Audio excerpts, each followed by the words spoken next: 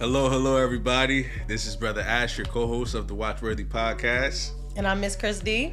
And today we have a really dope episode for y'all. We're going to be discussing basketball legend Bill Russell and his new documentary titled Bill Russell Legend 2023, and it aired on Netflix. So yes. Make sure y'all go check it out. Borrow your mom's Netflix or whoever you got to do. All right, not whoever you got to do. Whatever Listen, you got to do. people be doing anything for a Netflix password now. Look, get the password, check the documentary out. You're not going to regret it. All right. So this documentary has interviews with people like Steph Curry, Kareem Abdul-Jabbar, Shaq, basically a lot of legends, younger, basketball players like Jason Tatum, Jalen Rose was on it as well, and journalists William C. Roden, Nelson George, and Bob Ryan of the Boston Globe did a great job with this as well. So the doc featured voiceover readings of Russell's memoir, lots of great old black and white photos from the 60s, a lot of the stuff fans never seen before. Yeah. I love a good, 60s, 70s kind of documentary. I love how the black folks always had the suits and dresses on back then. Yeah, man. I just love how we looked in those time periods and just seeing representation. Because, you don't get to see a lot of, it's good to see those photos are being kept through the, all the time. Well, they probably didn't take a lot of pictures back then. They probably didn't get a chance to take a lot of pictures. I was just saying, we take all these pictures now, but we don't, make them, we don't print them out, we don't hang them up like they used to. So a lot of videos and audio, and the guy that did the voiceover did a great job. It just was a really emotional documentary if you're a Bill Russell fan. It almost brought me to tears. The music. Towards the end of the documentary, they had this beautiful music score, and it was like uplifting, and I was like, dang, I'm about to cry. So God don't miss Chris D for the tears in documentaries and I will films. cry at the drop of a hat. So So this documentary, why we chose the doc, we wanted to learn more about the basketball legend, Bill Russell. Honestly, I am a basketball fan. I like basketball probably more than football. I'm the reverse. My favorite sport is football. But I always watch basketball consistently when the playoffs come around. Yeah. And you can't watch the playoffs without knowing who the Celtics are. Yeah, I think everybody tunes into the finals. It's always Celtics versus Lakers. And then you almost can't talk to a Celtics fan without talking about Bill Russell. Right. So I actually forgot to put my hat on for this, but I had a Lakers hat. We just go ahead we'll show it to y'all, yeah. We're going to put the first red flag on Bill Russell right now. The fact that he was a great Celtic. I'm a Lakers fan, so red flag number one with all due respect. Let's go Lake Show. But yeah, I wanted to see this documentary because I know that he had just passed in 2022. Yeah. And then the documentary came out shortly after. So I just wanted to learn more about him. I know that, honestly, last year when he passed, some people were controversial. Some people were like, oh, he was great for civil rights and NBA. But then some people with the whole Me Too movement, they had things to say about him. So hey. Either way, this documentary showed me a great man, and we're going to get into it, right? We're going to get into it. We're going to talk about a lot of stuff that we touched on, but while you guys watch, we will have a poll question, so things to look out for when we're talking about these things to help answer this question is, if you were Bill Russell, at what point would you retire? Yeah, he had a long career. It was like 13 seasons with the Celtics. It had to be longer than 13. So we'll get into it. So that's what I want to know. Like, at what point would y'all retire? Like, he was a legend. He was at the top of his game. I would have, some people, enough money will make you just stop right there. But I'll tell y'all, we're going to get into it later. We'll get into it. What my point is. But I got a point specifically. Okay. Where I would have retired. Well, I'm going to get us started and tell y'all a little bit about Bill Russell's early life that we learned from this documentary. So, and Bill Russell himself was in it, but I think it was video from like 2018 or something. So it wasn't like they had gotten recent video with him, I don't think. But his early life, he was born February 12th, 1934 in Jim Crow, Monroe, Louisiana. Like, just paint that picture for you. To paint a picture, his father was one generation removed from slavery. Damn. That means like his grandpappy was a slave. Yeah. So that's crazy. Just think about that. He was born in 1934, Louisiana. There was lynching, there was segregation. And so Russell's family migrated to California when he was 9 years old, and he grew up in Oakland, California, which we know turned out to be a big hub for Black Panther Party and everything. But he said that when he first moved to California, he felt like an immigrant. He felt like he was immigrating to a different country almost because it was that much of a culture shock for him. Like, he finally had access to a library. Yeah. That was a big deal to him. Like, that was a point where the richness of America wasn't reaching every place, and it still don't. Yeah. But it was like crazy. But in 1930s Louisiana, he definitely didn't have access to a library. You either got money or you dirt poor. Like, So, and they still didn't want you to learn how to read at that time. Like, it was crazy. So when he moved to California, it was a big culture shock for him. And then tragedy struck when his mother passed when he was just 12 years old. So that really led to him becoming an introvert. He had low self-esteem, low confidence. And it's always so interesting to me how these people who, become stars at first, if you look back at their early life, they were actually like insecure or not great players. Like, he went on to be a legend, but back then he was definitely not wowing anybody with his basketball skills. He was much more of an introvert. And so he actually studied a lot in the library and trained himself to have a photographic memory, which will come in handy later. But he was like one of those people, he said he wanted to like memorize the, Michelangelo paintings and draw them. Like, he was that good. So that was cool to learn. And so in school, Russell got cut from the JV team. This is what I'm telling you, like, he wasn't good. He wasn't that great. He got cut from the JV team, and so it just took one man. I love how in most of these documentaries, it's always like, that one person believed in me and gave me a chance. And that's really how we grow today, is people, each one teach one. And so George Powell, he saw something in Bill Russell, and he invested $1 for Russell to train at the boys club over the summer. So this is like the 50s at this point. So it costs $1 to train, like, at the gym. How much the courts cost nowadays? Bro, you probably can't even go inside the gym and wipe something down for $1 these days. They probably charge you for that. So, that summer of training really helped him move on to varsity. And he later went on to attend the University of San Francisco, not because he loved San Francisco, but because it's the only place that gave him a scholarship. And that was just a blessing. That was just a blessing right there, like in the 50s, to get a basketball scholarship as a black man. So, his on-court mastery that we know him for today, it would really evolve from him, like, studying math in college and, like, just learning, like I said, that photographic memory plus his math skills, like geometry, right? That actually helped him on the court later in life. And so college again was a huge culture shock. There was only 5 black people on campus, not in his class, on his campus. 5 black people. It's crazy. And luckily, you know how we do, we buddy up. He got a friend, he got a roommate, Casey Jones, and so him and Casey were like this. In the summer, Russell was like, you know what? Why not run track? He said, quote, he wanted to get that button-down sweater. That's what he was after, that little varsity sweater at University of San Fran. So he said, why not do track? He, had the freedom to run and become a high jumping pro. They even said even the way he did high jump was weird. He like kind of got into a fetal position and he went straight over the motherfucking jump. I don't know if y'all ever seen a high jump, but it's like technique. Like he had no technique. He was almost like run a fish and jumping jump out of water when you see a high jumper in the Olympics. Yeah, he just like. No, pew! He had a weird way of doing that as well, but it clearly worked. And so he was even a track star. It's amazing. Like he was 6'10", by the way, folks. So he was able to do high jump at 6'10". Born to high jump. Yeah. So, while at University of San Francisco, this is really where he has his moment. He won the NCAA basketball championships in 1955 and 1956. So he's on a roll. And then he joined the 1956 USA Olympic basketball team, where they did end up winning gold that year. So that just is like the peak of an athlete's career, right? Like the Olympics, like where are you gonna go from there? Like that's the highest you could go for real. And as a black person, oh my God, I just keep bringing up race in this because it was very prevalent throughout the whole documentary. Like he was a figure in the civil rights movement. So we'll get into that. But this is still his early life, y'all. He doesn't even know who he's about to become yet. He's 20 something years old. Like early 20. Yeah, like maybe early 20. Like just turned 20. Just started growing facial hair. And so he said, for that one brief moment at the Olympics, you're the best on the planet. And from there, I'm going to leave it on the high note. I'm going to pass it to Josh to talk about his early career. which is crazy.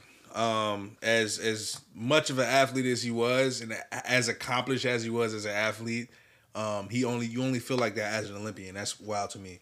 Completely different now. So Chuck Cooper was the first black player to be drafted into the NBA by a Celtics coach. So Bill Russell was not the first. Red Auerbach at the time, Celtics, famous, legendary head coach. They were known at the time for their great offense, not really having a great defense. Things were about to change in a crazy way. Yeah. Boom, they draft Bill Russell. And Russell had never been to Boston before until the day he arrived in That's Boston. A red flag for me. I'm sorry, I'm gonna have to put a red flag. Go ahead. I'm not taking a job and moving to another city, literally across the country, because you're going from California to Boston without ever visiting. You might want to check it out. Like, where you gonna eat, where you gonna sleep, like, you might want to look into it. I'm just saying. Kind of had to, like, and y'all got to remember, like, I'm not gonna stress this enough. This is before social media. You've never seen Boston before. You've literally never. You may have seen a picture. You just gotta, one, hope that you map. like it, and two, hope that the racism isn't that bad there. Hopefully the racism is bearable there, right? And I think at this point, the NBA was still as big of a deal as it is today. Like, to play professional basketball, like... So this is like a one-in-a-lifetime opportunity. Yeah, you kind of got to take the job. Wait until we start talking about these contracts later. Y'all gonna have some laughs. So another rude awakening, if he thought this was not going to be as racist. So he was only married to his wife for like 2 weeks before he got drafted. Shout out to the way old heads did it. Again, red flag, because if my man's... She's on the roll with the red flags today, y'all. Because... If my man's just takes a job and I just gotta follow him, like, these days, I know people do it these days, but I would like a little talk about it. 2 weeks is crazy, but it's the 50s. Well, so I don't know how long they were dating. They probably got married when they were like 17. But so they had only been married for 2 weeks when he got drafted. I don't know how long they was dating before that, how well they knew each other. But like I said, he was just 22 years old, trying to grow a beard, which his team couldn't stand. So they actually told him that they needed to shave it. They didn't feel... It was a small goatee. Another red flag for me. I'm sorry. But again, you're joining a team. They're telling you to shave. The first thing they do is like, shave your facial hair? Like...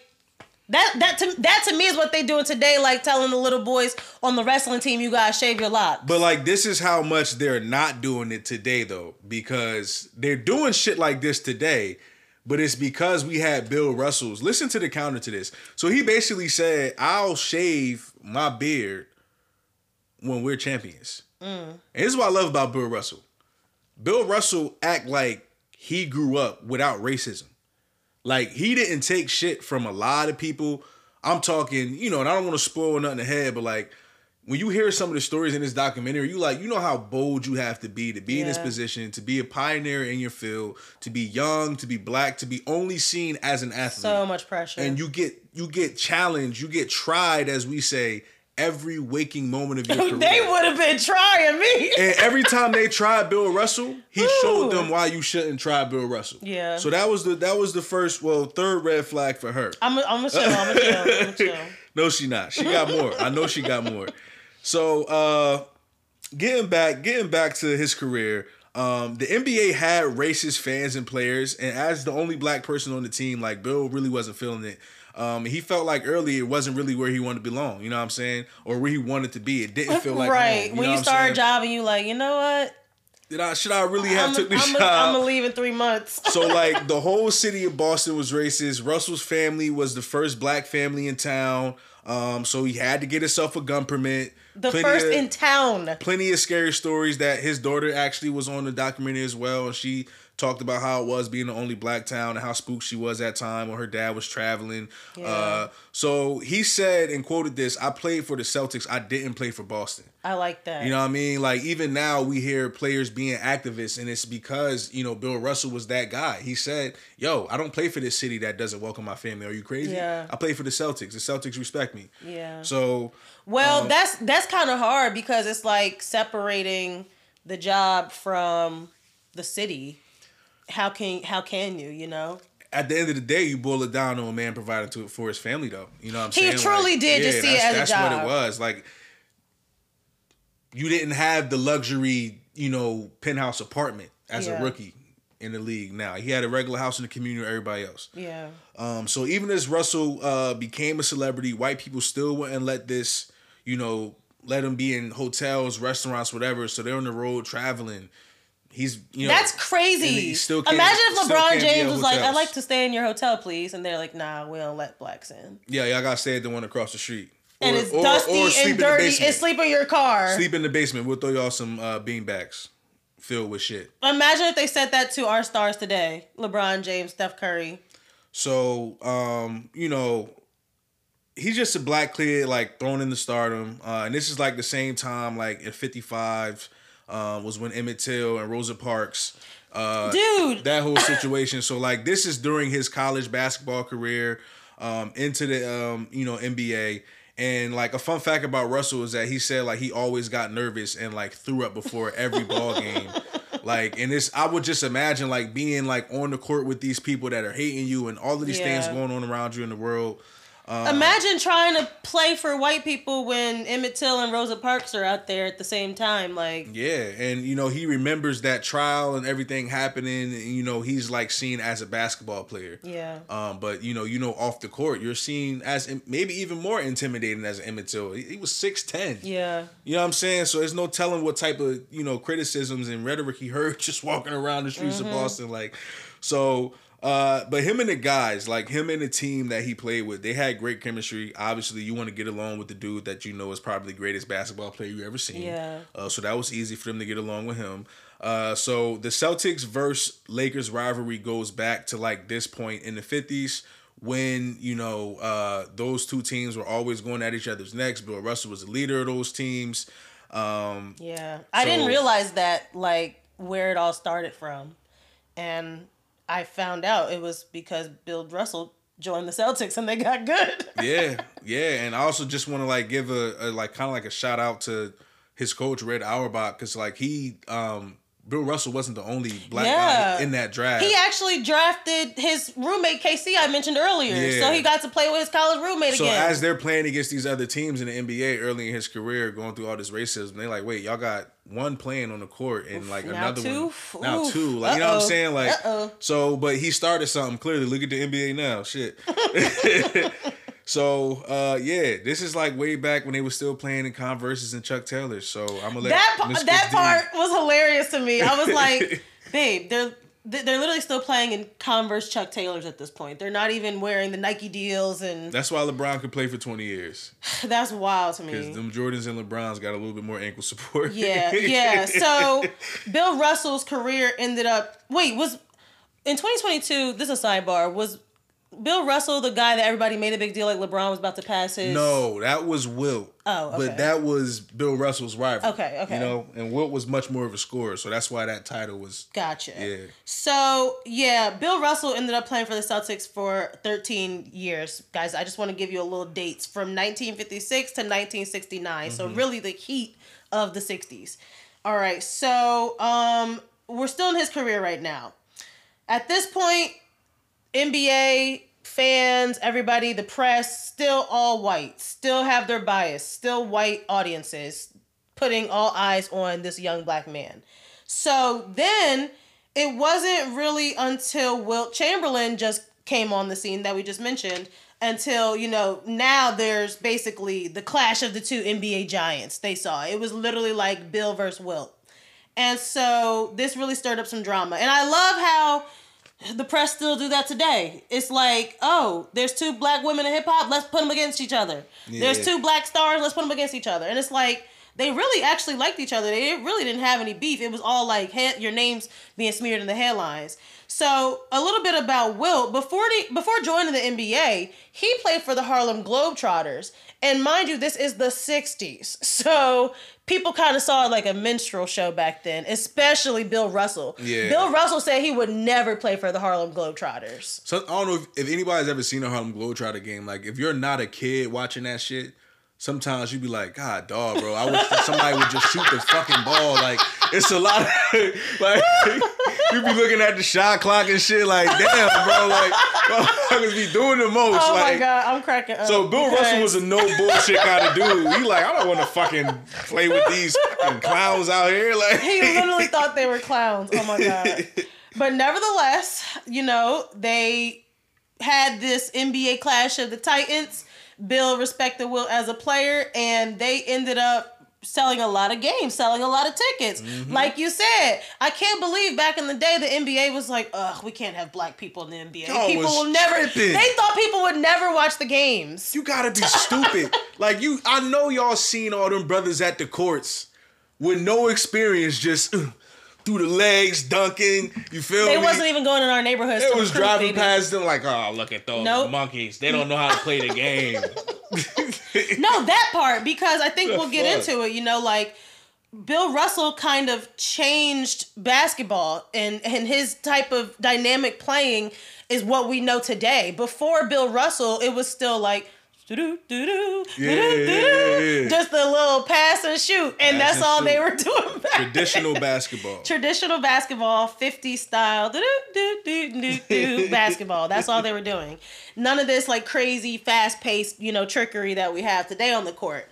And so Bill Russell, like I said, he really was so good at it because he incorporated geometry, mathematics. Mm-hmm. And him and KC, since they studied together, they were like this. Like those two on the court were untouchable. And so at this time, we also want to give a shout out to Elgin Baylor because he was, you know, another black player involved at this time. And they said in the documentary, quote, he was Dr. J before Dr. J. Wow. He was Michael Jordan before Michael Jordan. That's tough. So he played for the Lakers. We know that this is a documentary about the Celtics dynasty mostly, but you have to think about the other black players who were like sprinkled. They were starting to come in now because Bill Russell opened that door.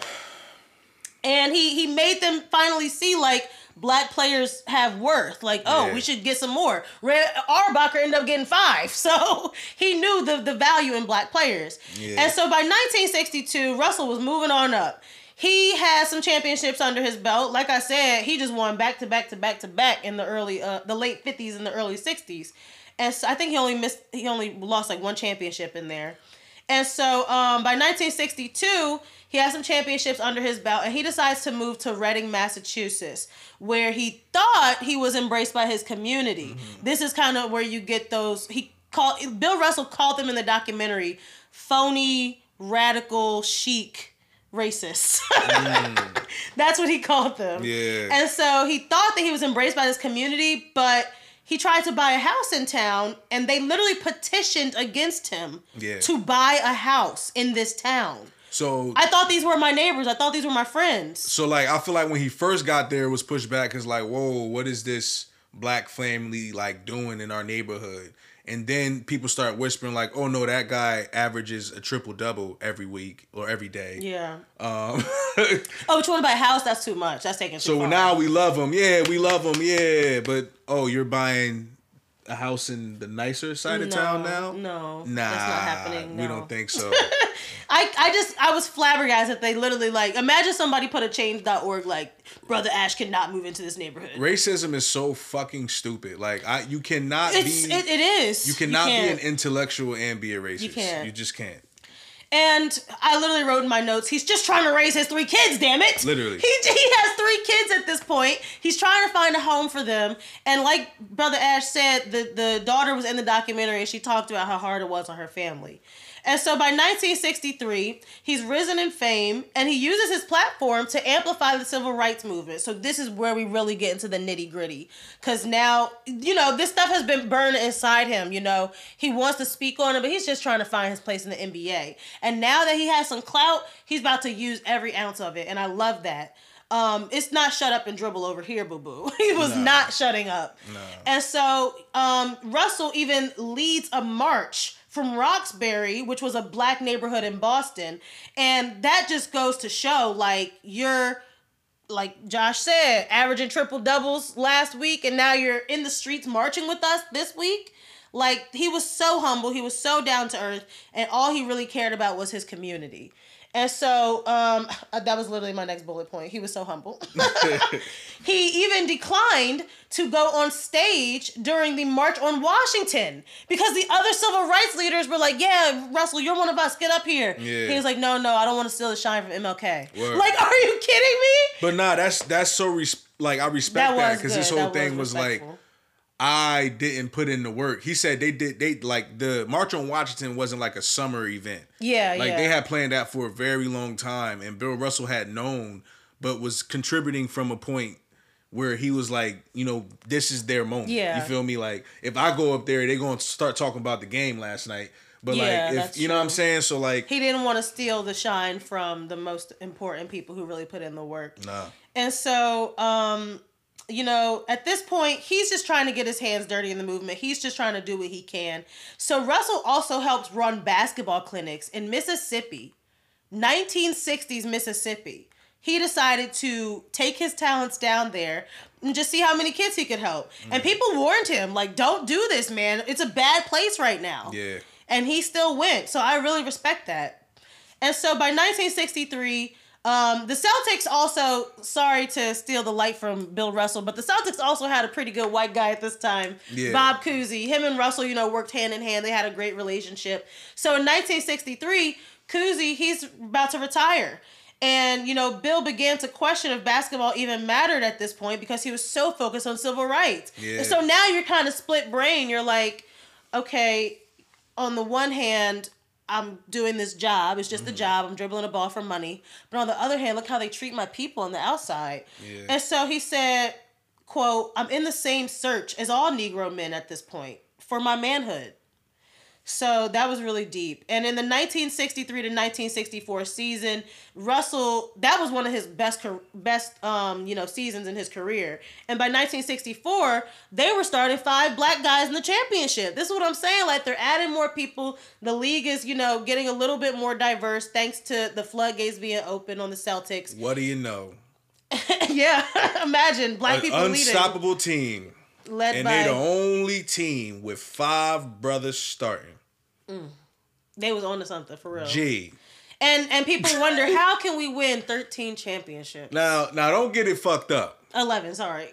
It's some white boys out there, it's some Asians out there, it's some Latino brothers out there and sisters that can cook. Why did it take y'all so long? Because, like you said, they really didn't care about us until they saw dollar signs. They really didn't think that... I'm sure they knew that black people could play basketball, but they didn't know that they could even... They didn't even know to go outside the rules of basketball and switch up your game and add in fast-paced, Some of the things that... Because you see it kind of... They weren't even doing layups. You see it evolve more and more, as time goes on. We witnessed Kobe and LeBron, but years from now, there will be another athlete that is even, finding some type of way to wow people like we've never seen before, right? But even just the way Bill Russell thought, like, it wasn't just sheer athletic ability. Yeah. He truly viewed the game as an artist. Like, yeah. That photographic memory. Time and time again, just picturing the same plays. All of the still things we see in the NBA today. I'm not going to dive too into the, into the techniques and all of that stuff. But I'm just like, wow, like y'all denied this greatness for so long because you were afraid. And imagine how much more. Or just because you didn't like us. You know what I mean? Like, that's crazy. It really is crazy to me because racism literally just comes down to the color of my skin. And that's so dumb to me. But imagine also... He won 11 championships under that pressure. Imagine if he had the pressure of racism lifted off.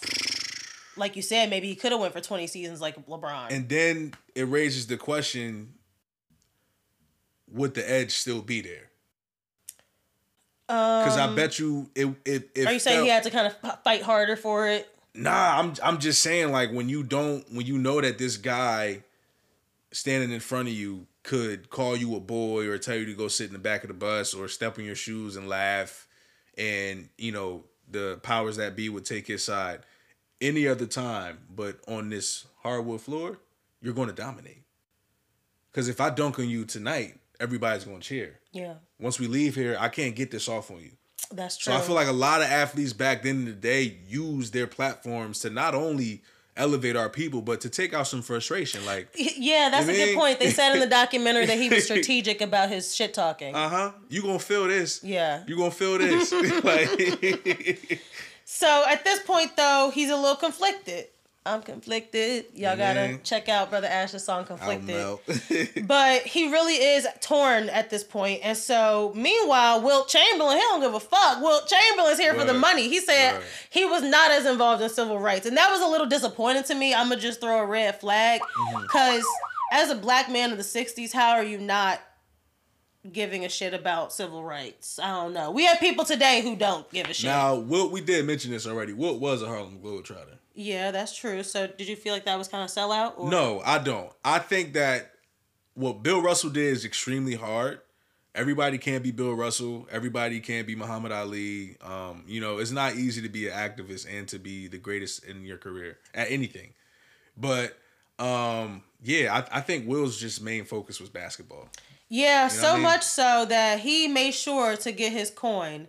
And so, for the first time ever, like in NBA history, he got a 3-year contract for $100,000.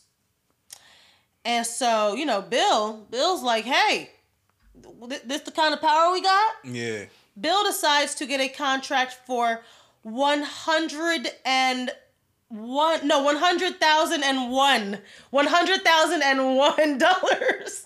Just to be petty. He wanted to get $1 extra over Wilt Chamberlain. So he said, where else could I demand this kind of salary? Yeah, honestly. It clicked for him.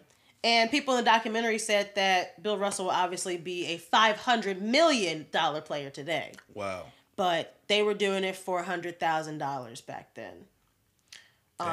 Is that like the G League these days, or? Honestly, I don't know what the G League contracts are looking like, to be real with you. But back in the day, that's crazy money. Back in the day, we should do one of those calculators. Like, what is 100,000 at that time today? That would be crazy. That's probably like 100 million today. I mean, shit. I don't really know. I feel like that's fair though. Like, yeah. Back then, that could get him 3 houses in town. Because like they were the best basketball players in the world. So, that's... So that's really... People were like, oh my God, I can't believe he's asking for this kind of money. But he's like, why not? Where else am I going to get this kind of money? Facts. They say he changed the game forever too. Like after that, like we start seeing, things change. Set the market. So Russell was an interesting mix of athlete and thinker, as we've said. He never signed autographs after 1964. That was like a pride thing for him. Yeah. He said he just felt strange about it. And now we see why. Word. Because college athletes be out here just signing their signature away and not getting paid for it. Yeah. Until we started having these NIL deals. So red flag. Yeah. Red flag. No, red flag for not signing the autographs. Oh, you think that's mean of an athlete? This is a trauma red flag. Oh. Kareem McKenzie. He played for I'm calling you out. Kareem. You asked for an autograph? Kareem McKenzie went to Willenboro High, right? Played for the New York Giants, right? I can't write this up any better. You got hurt. Right? Won 2 Super Bowls with us. Came to school the day we was playing against the Patriots, right? I'm a diehard Giants fan. Patriots undefeated this year. I'm like, yo, we winning. Everybody calls me crazy. Come to school on Sunday. Now what? So a few weeks later, Kareem McKenzie comes to the school, right? I'm gassing everybody. I'm getting an autograph. Like, y'all mad because y'all favorite team didn't win the Super Bowl, and nobody from Willenboro ever played on y'all favorite teams. But this is my situation. I'm gonna get an autograph from somebody from Willenboro that know all my coaches and everybody, and from my favorite team. Kareem ain't give me that autograph. I'm sure. He said no to me twice. Yeah. At the school and at the event that the high school had. I was like, ever since then, I was like, you know what? I ain't never asking a grown man for his autograph ever again. Yeah. And every time a child asks me for an autograph, I'm going to give him that, John. Just because Kareem ain't give me mine. But they going to sell it on eBay now. Never mind. But that's my trauma red flag. But no, I apparently some people back then thought it was a red flag. People back then literally were mad at him for not signing autographs anymore. I get it though. He was in his bag because he truly felt like, they called him arrogant. Like he was on display though. Like, you know what I'm saying? Yeah, like I'm gonna get a Bill Russell. Yeah. Like little white kids that, a white child, a white boy that's 10 years old probably has a higher place in society at that time than a grown black man. You know what I mean? Yeah. And you get more privilege and more rights and more justice. So, yeah, little Tommy asking for my autograph, but his dad calling me the N-word. I'm not signing that shit. Yeah, no. But he was, even with his friends, though, he was the same way for everybody. So I respect it. Yeah. But... Oh yeah, didn't I'm gonna have to give an award to that guy in the documentary. Wasn't he like, here's my unsigned copy of Bill Russell's book? It went unsigned because he wouldn't even sign his signature for his friends in the book. So yeah, his daughter ended up saying that you can't let the fans own you. He was unapologetically himself at all times. Now, Josh, tell us how his middle career was looking. So mid career is when we start to see a shift, because you already talked about, you know, how his mind was kind of shifting from I love this thing, but now I'm not as passionate about it. So from 1963 to 1965, Russell was feeling survivor's remorse. Like, what am I doing playing, you know, basketball, making all this money, breaking records with contracts, but like my people are catching hell and getting hosed down in the streets every day. You know what I'm saying? He's in conversations with our leaders, you know what I'm saying? The people that are out there fighting, seeing people get shot, assassinated over this, and you play a game every day. You know what I'm saying? So he had that guilt. So like from 1965 to 66, that season will be Red Auerbach's last because he wanted to retire, and he asked Bill to succeed him as coach. Wow. Which is crazy to me. He couldn't find he said he couldn't find anybody else to take the job. He was like, only Bill. Bill Russell is so crazy and so amazing. He was the greatest basketball player ever. Then one of the greatest coaches ever wanted to retire. The only person he saw fit was Bill fucking Russell. So at first, Bill Russell was like, he nah, said no. I'm good. And I feel you, bro. I don't want to be a fucking coach and a player. Like, which I didn't know was a thing until this documentary. The Celtics won the championship against the Lakers for the 5th time that year. F y'all. They was on the street. They still couldn't find a coach that was a good fit, though. After winning a championship, they still couldn't find a coach. Yeah. So Russell became the first black player coach. Wow. That really did shock me in this documentary. And maybe that's a red flag. The man adding extra work on your plate. Look, y'all know how it is at work when they're like, you're so good at this. Why don't you take this on too? Do everything? We won't pay you shit else. Just keep being amazing. He literally has to be both player and coach. But this is what bugged me out about that shit though, because like this is what the old heads be talking about when they be like, this nigga the greatest of all time. Yeah. Because look, I think Kobe could have coached. I think LeBron could coach.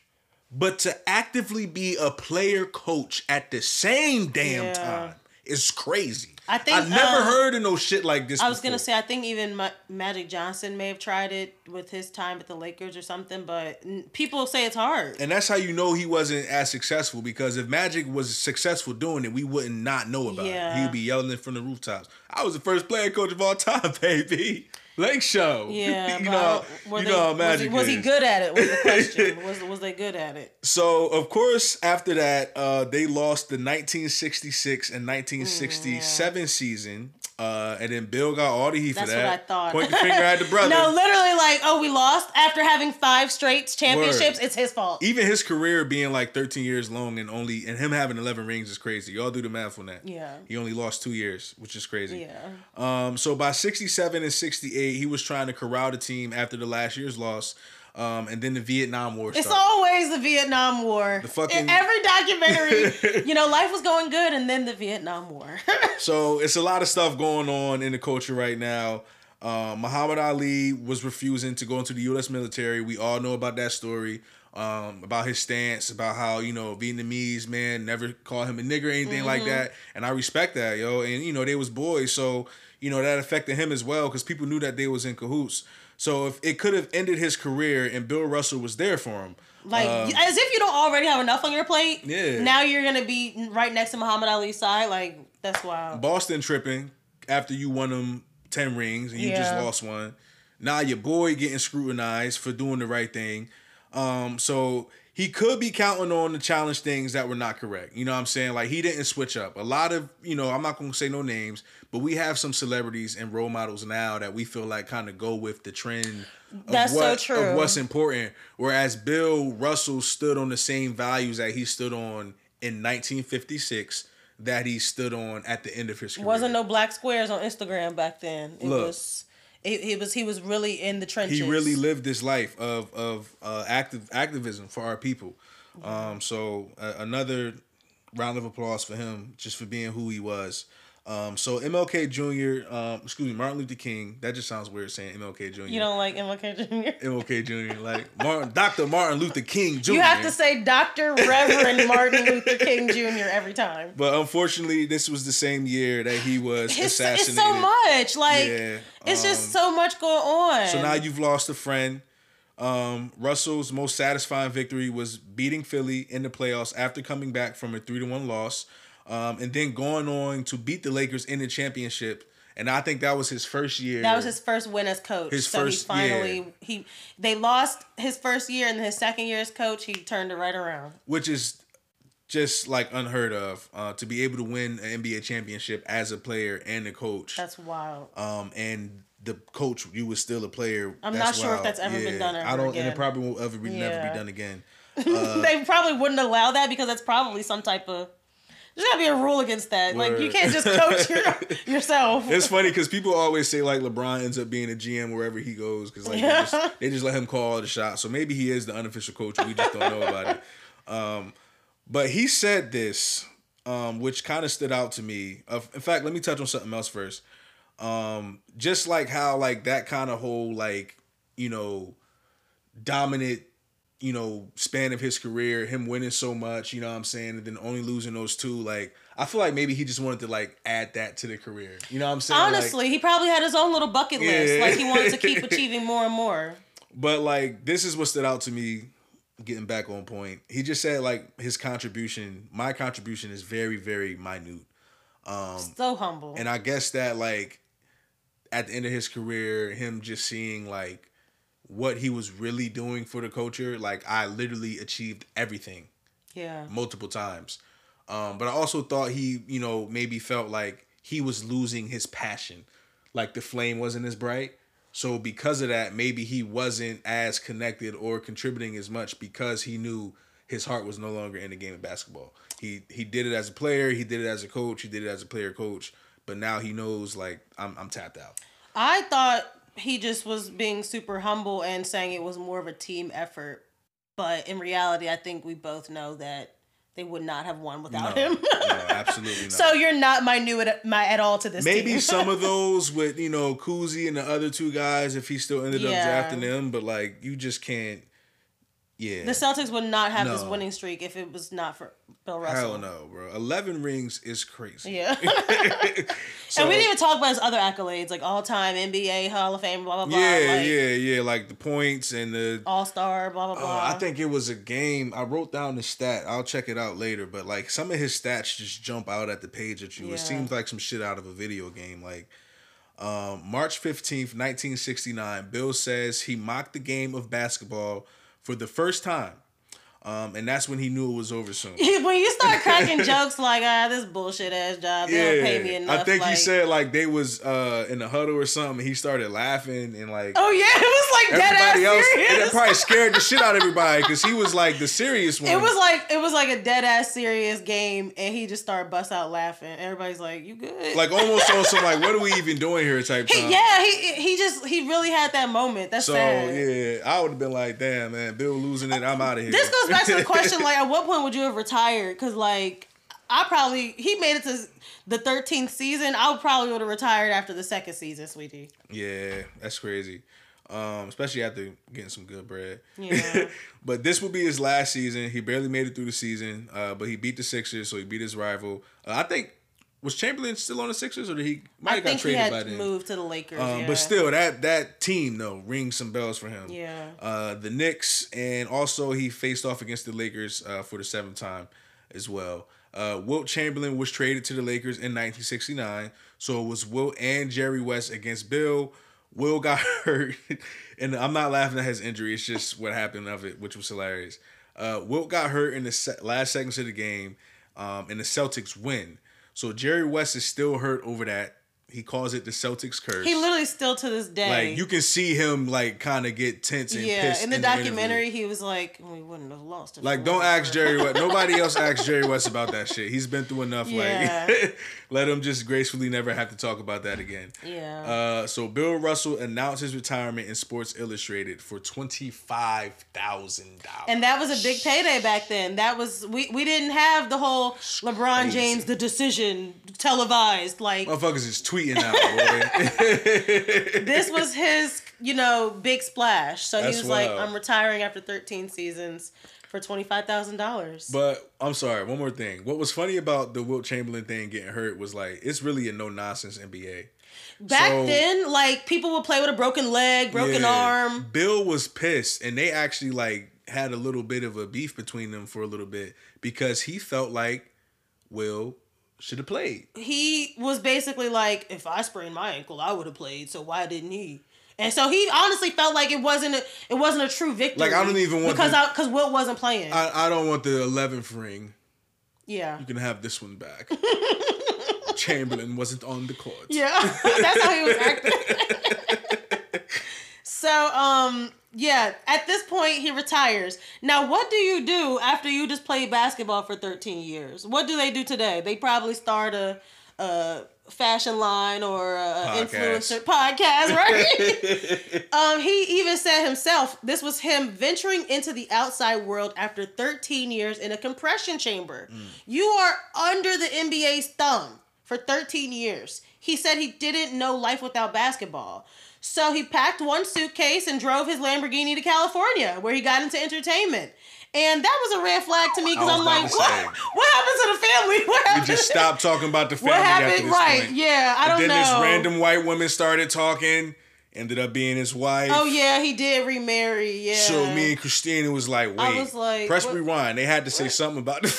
They really didn't mention, Rose and the kids left or anything like that, but we can infer that they didn't work out. Oh man. But Russell still credits his basketball career to Rose. Yeah. Her pep talks. Absolutely. How else do you think he was getting through vomiting before every game? And I'm sure he still took care of, what he had to take care of. Yeah. I don't want to dive too much into the personal because one, it's not my business, and two, they didn't on the documentary. Yeah, we're just covering the documentary. Yeah. They didn't say nothing about his marriages. So we'll leave all that other stuff. They intentionally left that out. Y'all start y'all Google searches and all that, but yeah. So the thing is, he's like, okay, I'm gonna be a movie star.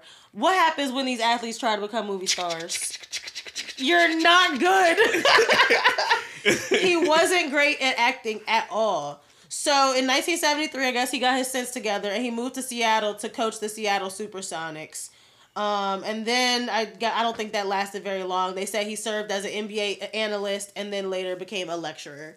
So most people just turn to public speaking. If you can't do anything else, teach. So in 1974, that's crazy. I had a professor tell me that one time. Really? Yeah. This is the education system, y'all. He literally said, after undergrad, if you can't find a job, just go to grad school. If you can't find a job, just teach. Damn. Yeah. So we got those teachers that just teach. I think any NBA players out there, if you're not an NBA analyst, then just teach.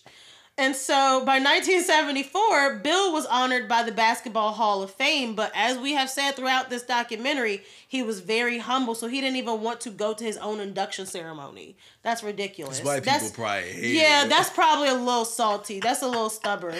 And so Bill once said that going back to the go crazy. Go back to the Wilt Chamberlain thing. We're talking about the two biggest NBA giants at this time. But they had beef for like decades. And so finally, Bill once said he thinks he's a genius, but he's not, about Wilt Chamberlain. And that's when it really started, like, okay, I'm never talking to this guy again, like dead ass. And what happened was, like Josh said, he was mad over the whole injury. That's how it all started. He was pissed. Like, it really upset you that much? You're that competitive? This is why they don't respect our basketball, though. Because he would literally play through a broken ankle. I'm not doing that shit. That's a red flag. You don't pay me enough for that. At all. And so they get paid more. It literally wasn't even until the 1990s that they finally spoke again. Oh my God. Because Russell was finally, having a public ceremony to retire his number and everything. And Wilt attended the ceremony, and that's where they squashed the beef. And I'm glad they did, because Wilt Chamberlain ended up dying well before Bill Russell at the age of 63. So I'm glad they at least got to hash it out. Yeah. And so Russell went on to receive many accolades. He also received the Congressional Medal of Honor from President Obama. We love to see it. I think in the documentary, I was asking Josh, like, does everybody just get a Congressional Honor? No shade, but I feel like maybe. President Obama was handing them out a lot. He wasn't just handing them out a lot. The people that got him, it's dope that they got him. They did deserve because it. no other president might do it. You're right. You're absolutely. That's exactly why he was doing it. So exactly. You're right. Barack got up in there and he said, "I'm gonna recognize all my niggas." So that means that he didn't receive a Congressional Medal of Honor for like 40 years after his career. But I digress. Look, man. At least you got that shit. But it's crazy because Bill Russell did live to the age of 88, so he got to see the Colin Kaepernick phase. He said that he, really looked up to Colin Kaepernick, and he said that he was really inspired, by like what went on. He felt close to what he was going through. Wow. And so, as we said, Russell died in 2022 at the age of 88, and the NBA has since completely retired the number 6. I don't think anybody else. Does anybody else wear 6? Maybe they made an exception. Now that I think about this, I think they retired. They must have recently retired it because LeBron was rocking 6 last year. I think they just retired it. Yeah. Oh man. And so to wrap things up, if you want to read more about Bill Russell, his memoir is titled "Go Up for Glory." So that's a wrap on Bill Russell, legend. This was a dope documentary. Like I said, I was almost in tears by the end of it with the violin music and the uplifting and the. So I'm sorry, but that's a red flag for me that I had wrote down. Is that he actually auctioned his memorabilia 7 months before he passed. Oh wow! So that was my red flag that maybe he knew and he did that to That's crazy. Yeah, give his fans something and then leave something for his family as well. So R.I.P. to Bill Russell, man. I love that. Beautiful story. It was dope. Watchy Awards. You have somebody or something you would like to give the Watchy Award to? Yes. So y'all know, I'm Brother Ash. I'm big on my people. And my Watchy Award is going to go to a quote. And it said, a quote from Bill Russell. He said, "Slavery is the utmost disrespect." Period. That quote, man, we need that shit framed in diamonds. Yeah. And he was think about what we said earlier, like your grandpappy was a slave. He said that shit is the utmost disrespect. How dare you enslave my ancestors? And then you go on to be a legend in their sport. That's sickening. That is a generational disrespect. Ugh. I don't even have one after that. I'm trying to think. I didn't want to give it to a white savior after this whole but I don't want to say white savior, but I feel like sometimes we do need that one person who believes in us, that one person who inspires us, and I do want to give it to Red Auerbach, whether he was just trying to have a championship winning team or if he truly was invested in these players. We can't deny the fact that he was the first one to start 5 black players in a championship game. He was the smartest motherfucker. Yeah. So whatever his motive was behind it, I just want to give my Watchy Award to him for actually doing it. Word. And I just want to say to all of you other living or dead GMs, anybody that's seen 20 points, 20 rebounds, and 15 blocks. Oh, you found the stats? As an average in college. That was college? That's what he averaged in college. Wow. Have you ever heard of anybody averaging 15 blocks in this motherfucker? Averaging a game, 15 blocks? Oh my God. And you trading people for Ice Capade tickets? That really upsets me. I don't know if we went into that part, but y'all need to Google Bill Russell Ice Capades to fully understand the behind the scenes of how he got drafted, because like I said, Red Auerbach had to kind of do what he had to do to get Bill Russell. He wanted Bill Russell, and that he made it happen. So those are our Watchy Awards. And what's the poll question, babe? Poll reminder, if you were Bill Russell, at what point would you have retired? And yes, for me, take the poll on Spotify. It was after they gave me that contract. I would have fulfilled that contract for 100, 100, 101 3 times for 3 years. And I'd have been like, after I get that, probably would have had like 9 rings by then or whatever. And you know me, child. I probably would have retired after the first season. After I realized, like you know, when you have a job and you like, I'm only gonna be here for 6 months. What, is that me? Yeah, my feet hurt, babe. Yes. I don't be in the NBA no more.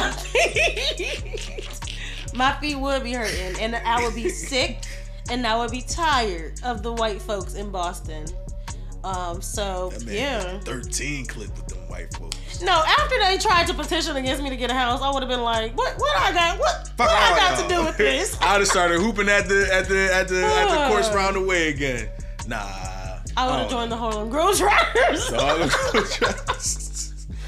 All right, y'all, that's it. It's been dope. Shout out to y'all for tuning in with us this long. Kind of lengthy, but it was a dope documentary. It was really good. So make sure y'all check it out. Subscribe, rate, and review. And don't forget to fuck with those poll questions. Love y'all. Peace.